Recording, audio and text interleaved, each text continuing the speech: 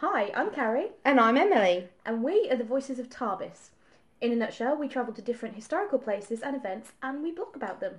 But we wanted to try a different medium, so we're branching out into podcasts.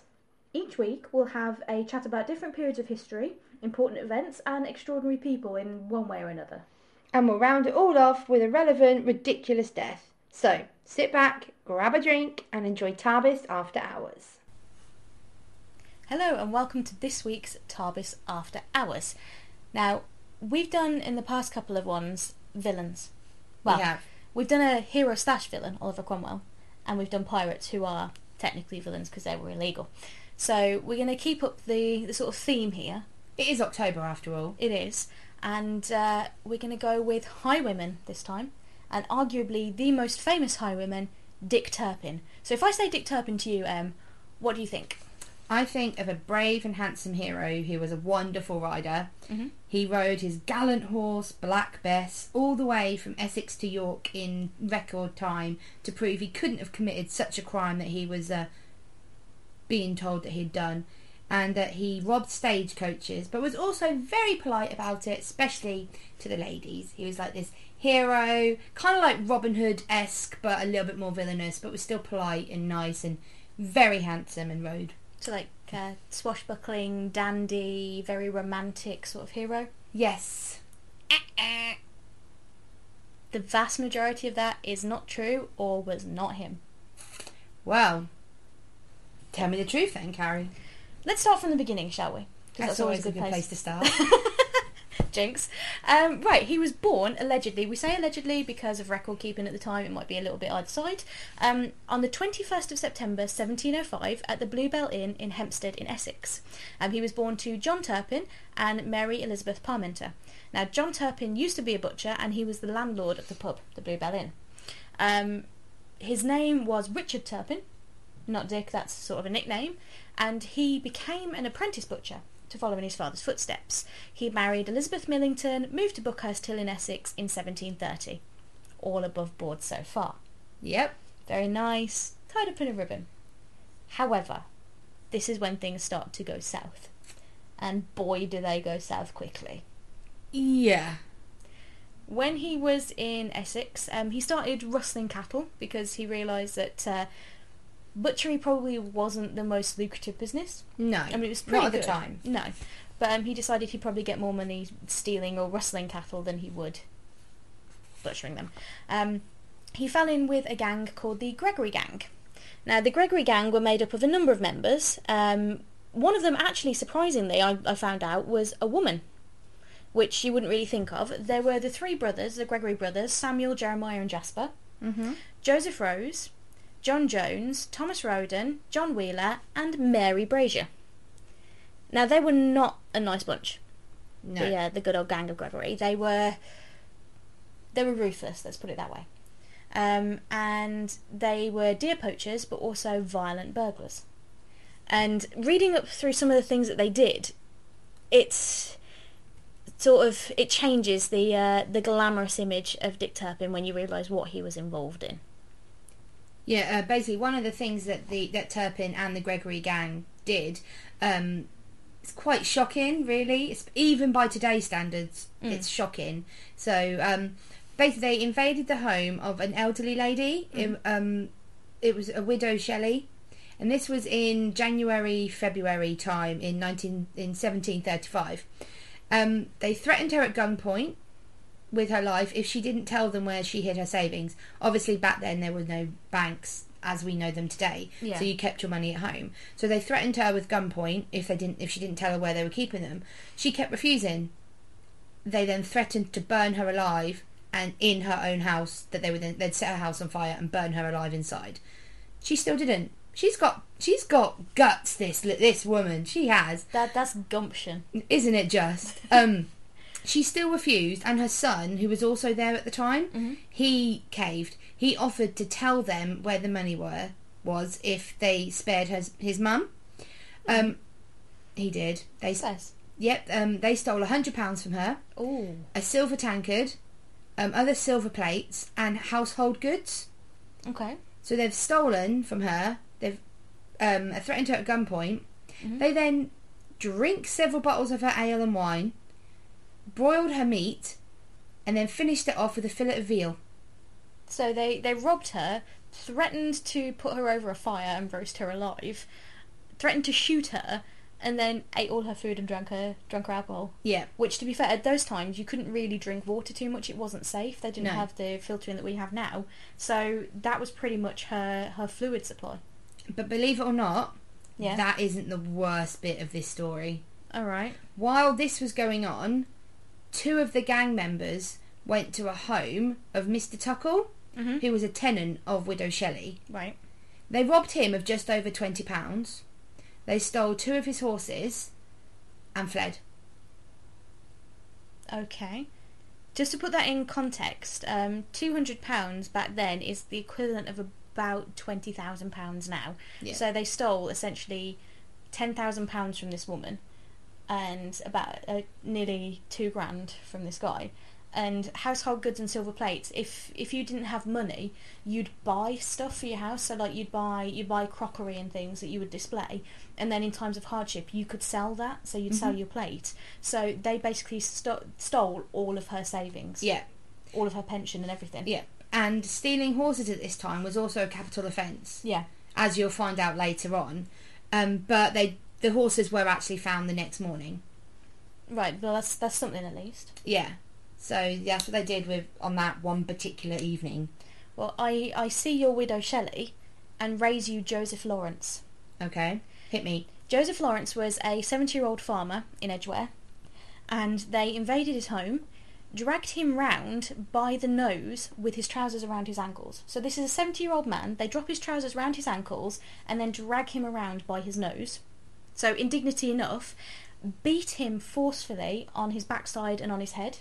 So they're battering this poor old man, and then they force him to sit down on a fire, still with his pants down. Jeez. But whilst a few of them were doing that, a couple of the others went and raped one of his maids. This is not the Dick Turpin story that we're led to believe. No, this is very much not the Dick Turpin story we're led to believe. This is not a glamorous, dandy highwayman Who was polite to women because Yeah. his gang raped them. Yeah, I mean, we don't know if he did No, that, no, we but don't know we that know he that did, he was involved. but the gang did. Yeah. All accounts of what he later did prove that he wasn't really that good as a highwayman. Not as in the gang. Yeah. I'm not saying the gang were good, No. but they wanted to steal stuff. They stole stuff, so they did what they set out to do. It wasn't good yeah. at all.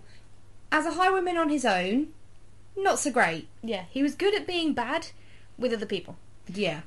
He basically, when the gang of the Gregory gang, I keep saying the gang of Gregory, thanks Horrible Histories, when the Gregory gang, they got caught in 1735, and Turpin managed to escape.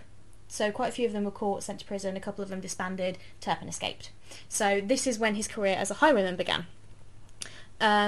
And this is where he meets his next partner in crime, shall we say, Tom King.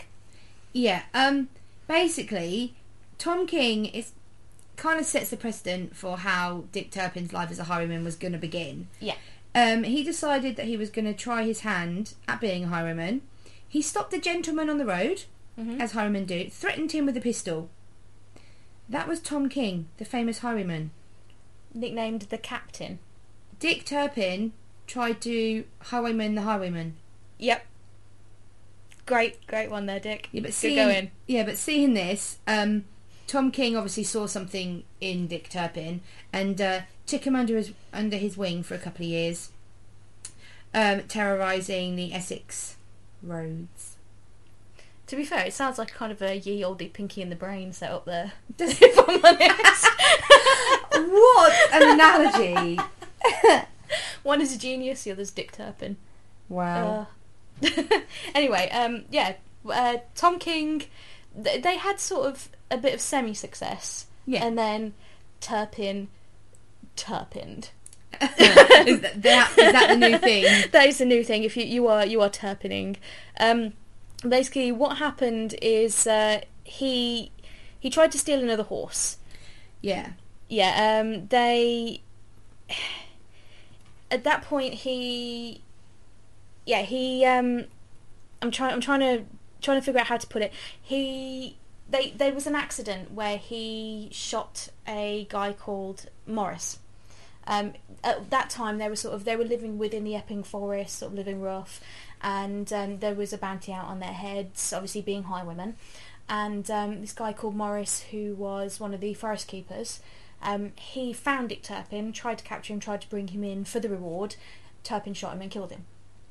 This is his first of 2 that we know of murders. Shortly after that, he then came across a man called Mr. Major, who had a really, really nice looking horse, a very fine horse, and Turpin really wanted the horse in exchange for his knackered old horse. And he basically harassed him into giving him his horse. Mr. Major wasn't too happy about this, so he put out pamphlets and bits of paper describing the horse and naming Dick Turpin as the thief. How he got Dick Turpin's name, I don't know. We could probably only say that he held him up and said, "I am Dick Turpin, give me your horse," because that's in keeping. That's Turpining. Yes, that is Turpining indeed. What had happened is he'd taken the horse to the Red Lion pub in Whitechapel, and that was where Tom King was going to meet him, and they were going to come and collect it.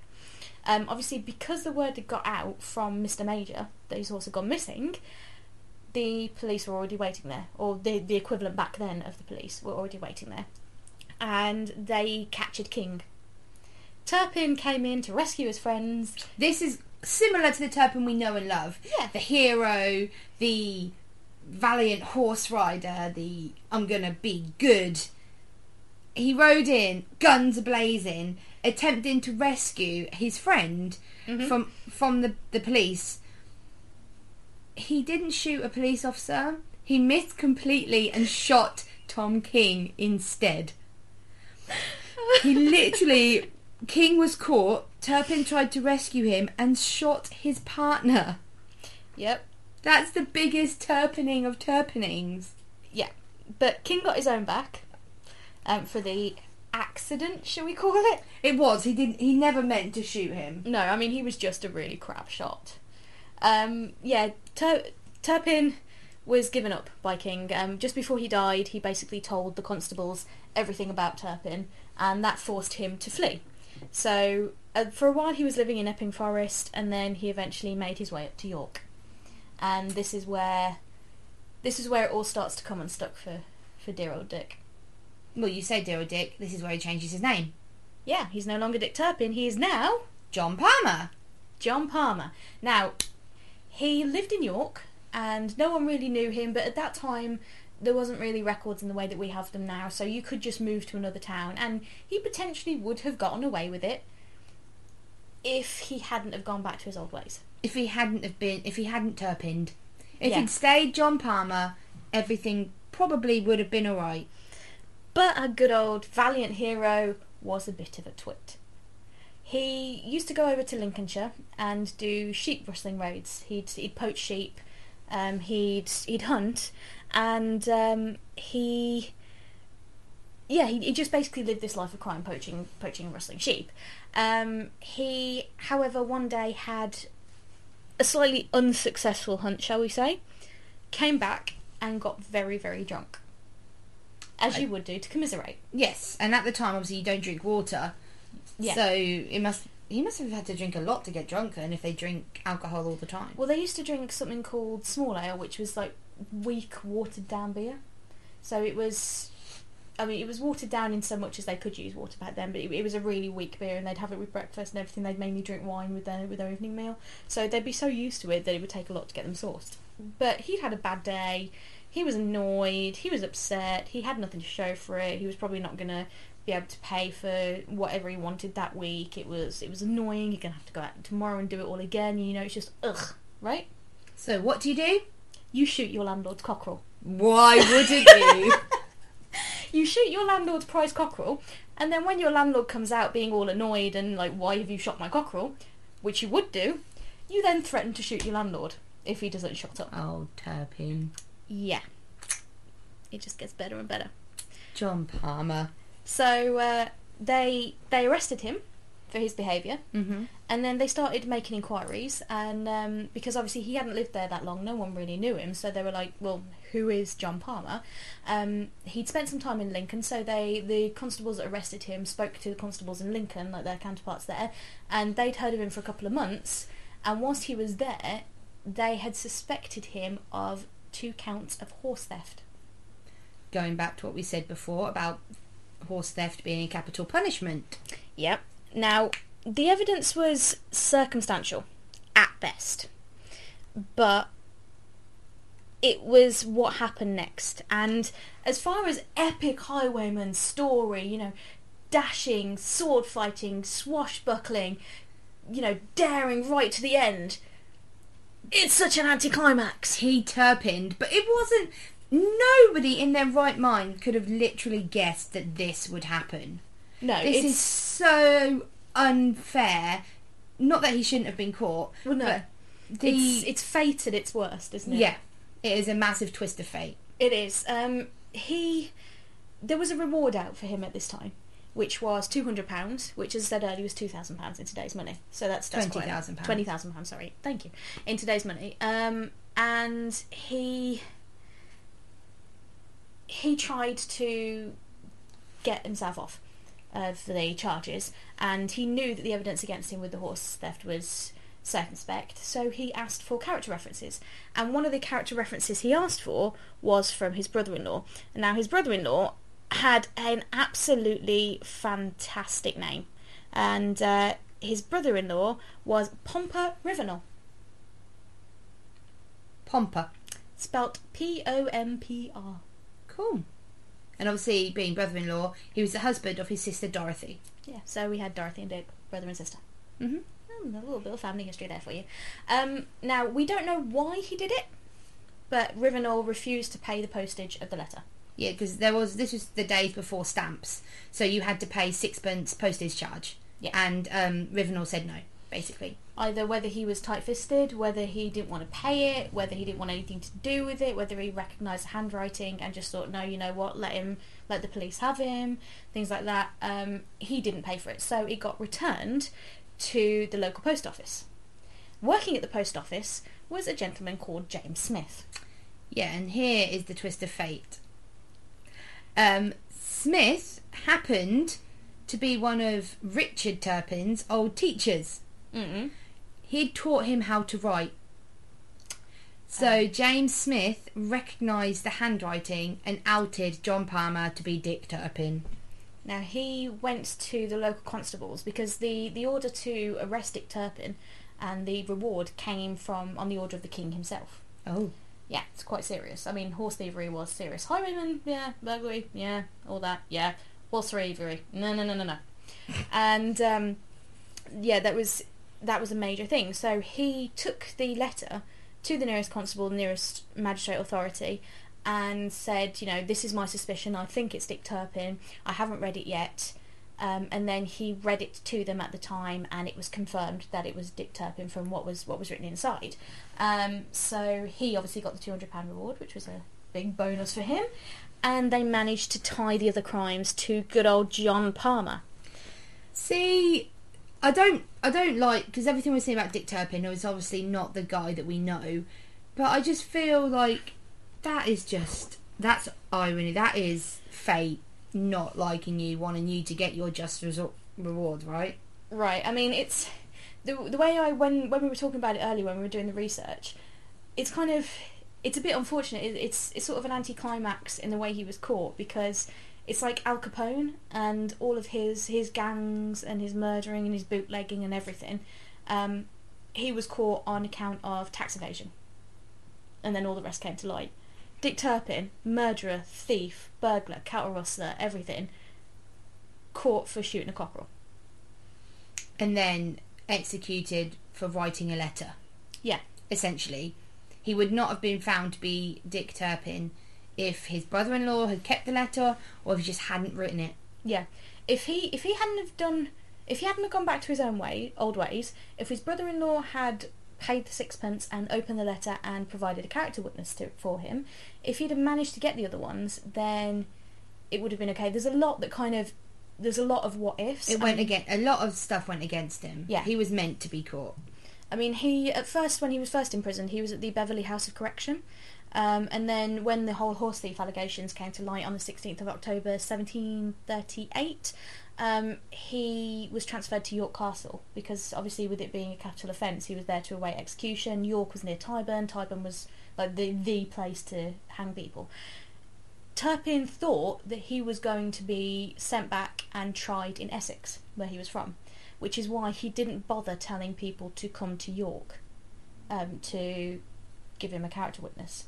It's why he didn't think he thought he had a bit more time. However, when everything came to light, his trial was rushed through at York, so he had no one there. He had no witnesses, and at that time it was incredibly expensive to hire a lawyer. So the vast majority of the time you were defending yourself.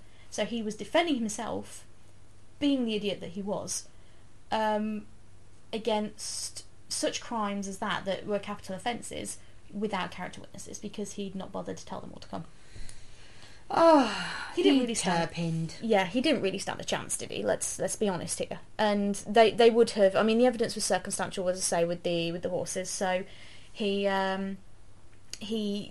would have found a way. Yeah, and he was put on trial on the 22nd of March 1739, and he was found guilty of 2 counts of horse theft, and he was sentenced to death. So it was the horse theft that sentenced him, and then the highwayman stuff just added on top. Yeah, so he was going to die anyway, but writing that letter just was like, at least we know, I guess, Dick Turpin he ended. Yeah. He was actually executed on the 7th of April 1739, so quite speedily after, a couple of weeks after. And he used some of his ill-gotten gains, some of the money that he'd robbed and got from rustling sheep and things. He used it to buy himself a new coat and shoes to wear on the day, because everyone wants to look dapper when they're going to die. Yeah, but apart from that, he also hired professional mourners. Well, he told everybody not to bother coming, so there's not going to be anybody there. Bless him. But apparently he was taken through the streets of York in an open-topped cart.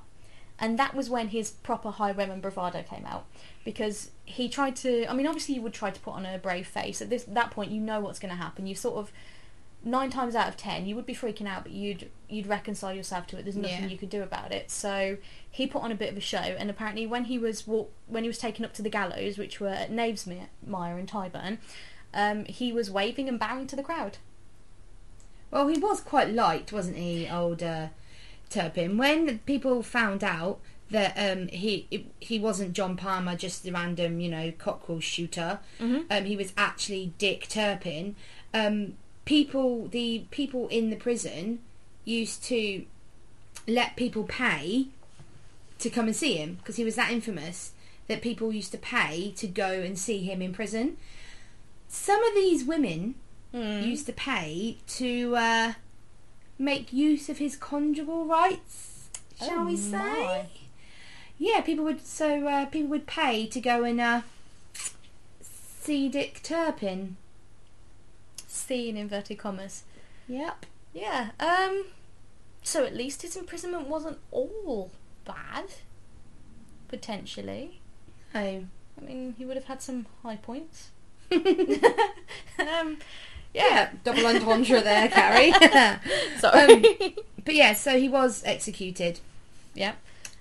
The execution's another twist. Another little, Turpin. Yeah, another little bit of irony, really. Because York didn't actually, despite being a main execution place, they didn't actually have an executioner. What they did instead was certain prisoners would be offered a pardon for performing the service themselves. So if you were a prisoner of slightly lesser crimes... Yeah, you weren't going to be killed, but you were going to serve some time. Yeah, then you could commute that sentence and potentially be pardoned by being the executioner yourself. So you could get let off execution by being the executioner. Yeah, and this happened for Dick Turpin. Mm-hmm. He was hung by a fellow called Thomas Hadfield. Yep. A fellow highwayman. Awkward. A highwayman killed by a highwayman. Yep. Or a highwayman killing the highwayman. Oh. Yeah. But his story doesn't actually end on his execution date. No, it Being doesn't. Dick Turpin, obviously, he was buried quite quickly after he was executed. I think it was the next day, wasn't it? Yeah. On his execution, apparently it took him about 5 minutes to die. According to the Gentleman's Magazine, he threw himself off the scaffold rather because a lot of the time the execution would have to push them because obviously you wouldn't want to do it. He just jumped off, and it took him a full 5 minutes. Ooh. Which means either the rope wasn't long enough or they hadn't factored in his weight, so he wasn't heavy enough. That's a long time. Yeah, because what you want ideally is a rope that's long enough to drop with... They used to call it the short drop and sudden stop, because you drop to snap the neck and that'd be quick. Mm-hmm. Or if it was a heavier person, not quite as long a drop, so that they'd break their own neck. But obviously they didn't factor that in properly. Well, like you said, wasn't experienced. Yeah, and like you said, they rushed his trial to execution quite quickly. So. Yeah. So yeah, 5 minutes. But then he was buried in St George's Churchyard in Fishergate in York on the 8th of April 1739. So the very next day. Yeah. Okay. But a week later, his body was dug up and was sold to a surgeon for illegal medical dissection. Ooh. Yeah, but both of these men, both the men, so the one who dug him up and the surgeon, they were later arrested when it came to light what had happened, and Turpin's body was then reburied. Yeah, I mean, apparently the people of York were very, very unhappy about this. I mean, you had the same sort of thing going on with Burke and Hare up in Edinburgh, and it did lead to quite a lot of medical discovery, admittedly, but it's not a good way of doing it because we'll come back to Burke and Hare at another point, but theirs basically ended in murder. Like they would find, again inverted commas, all these newly dead friends of theirs, who conveniently fell down the stairs or cut their head off shaving, sort of thing. And yeah, it was that sort of situation. But the people of York weren't having that. There was a big angry mob. These guys got arrested. But there is a rumour that the body buried in Dick Turpin's grave may not be Dick Turpin, because if he had more than one body on the go, it may have just been someone else that they grabbed and bunged in. Who knows? Knowing Dick Turpin, there'll be some sort of unfortunate event that happened to his body. It would have Turpined even when he had died. Yeah, probably just the angry mob rushed in and just ran him over. Yeah. Yeah. But his gravestone is still in St George's Churchyard, and it does have his name on there, also known as John Palmer. Because he was. So, in a nutshell, that is the story, the true story of Dick Turpin. Slightly different to the gallant hero. Yeah. He didn't have... Black Bess wasn't his horse. That was one thing. He didn't... I mean, he obviously had a horse, but it wasn't Black Bess. That was something that was made up as part of a novel called Rockwood by Harrison Ainsworth, which was published in the 1840s, I believe. Please, if I'm wrong, correct me. So this is when they started to try and glamorise Dick Turpin. Yeah, basically. Yeah, so... but also another myth to bust. He didn't ride from Westminster to York in 24 hours. No. That was actually Swift John Nevison. Mm-hmm. But what Dick Turpin actually did, he rode... Oh no, this was John Nevison that did this. My bad. He rode 190 miles in under 20 hours to give himself an alibi for a robbery he had committed in Kent. So the story that you're told of Dick Turpin riding Black Bess in under 24 hours is actually just a story of Swift. Yeah, it looks like when the novel was written, it's sort of... They brought together a load of different highwaymen and all of their different myths and just put it into one. And because of Dick Turpin's sort of bravado around his execution, they probably made him the likely hero. Mm-hmm. Now, I was looking into this because I was kind of intrigued, and there's a good website that I'm going to put the link up to on the show notes that has helped with this. It's called nowyouknow.org, and I was intrigued as to where we got Dick from, as in Richard. Now, Richard originally is from the Proto-Germanic Ricatu, meaning hard ruler. So, like a tough ruler. It was then translated into Old German as Richard, and then into Old French as Richard before it being anglicised into Richard. Which is, a lot of our languages from French, Saxon, German sort of area, and Greek and Latin. Shortened versions were then used, such as Rick or Rich, when everything was written by hand, because, pre-printing press. People then started to rhyme names to give nicknames. So Rick became Dick or Hick sometime around the 13th century. So from there, ever since the 13th century, we've been calling people Dick or Hick. Obviously, Hick has sort of died out, but Dick has caught on. So, yeah. Yep. But, and going back to, obviously, his name, there was actually, when you said that Dick Turpin was, there was money for him, Yep. there was also, on the flyers, was a description of Dick Turpin. So obviously we've got this idea that we're told that he's really handsome, that he's the English gentleman, he was just like the epitome of man, because that's how he's meant to think of, dashing. Yes, on a horseback, looking all beautiful. With his tricorn hat and his ruffled collar and his red sleeves. Yep. Yep.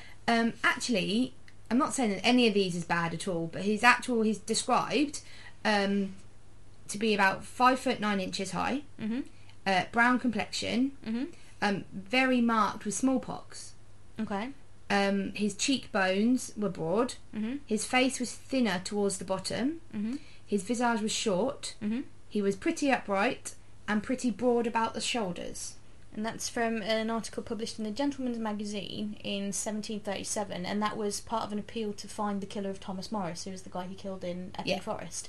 So that says that 5'9" it's still, it's about average for a man, isn't it? About average. It's just shy of 6 foot, so he's fairly tallish. Broad around the shoulders, quite upright. So he's obviously got good posture. He's quite upright. Broad around the shoulders means that he could be relatively strong, maybe not a weedy guy, and quite a narrow face. Smallpox. Smallpox was caught a certain way, so possibly not entirely faithful to his wife. Just putting that out there. He's got possibly not faithful. People paid to go and sleep with him in prison. This was before. Right. But at that point, we actually don't know what happened to his wife. No. No, just thinking about that. I want to know. His poor wife. Check back another time. Yeah. But yeah, he sounds quite average, really, doesn't he? He does. He doesn't sound like the strapping guy upon horseback that we have came to know and love. So, Dick Turpin, you are no longer the gallant hero in the eyes of myself and of many who will listen to this podcast. You have been outed, and you are, quite frankly, not the highwayman that we know. You are a Turpin. Yes. So that's the end of this week's podcast, but obviously we end all of our podcasts with a ridiculous death. And Carrie, the ridiculous death, please. This time I went for one who's in the same era but a little bit later. This is in the 1750s. This is Frederick, Prince of Wales. So it's a royal one.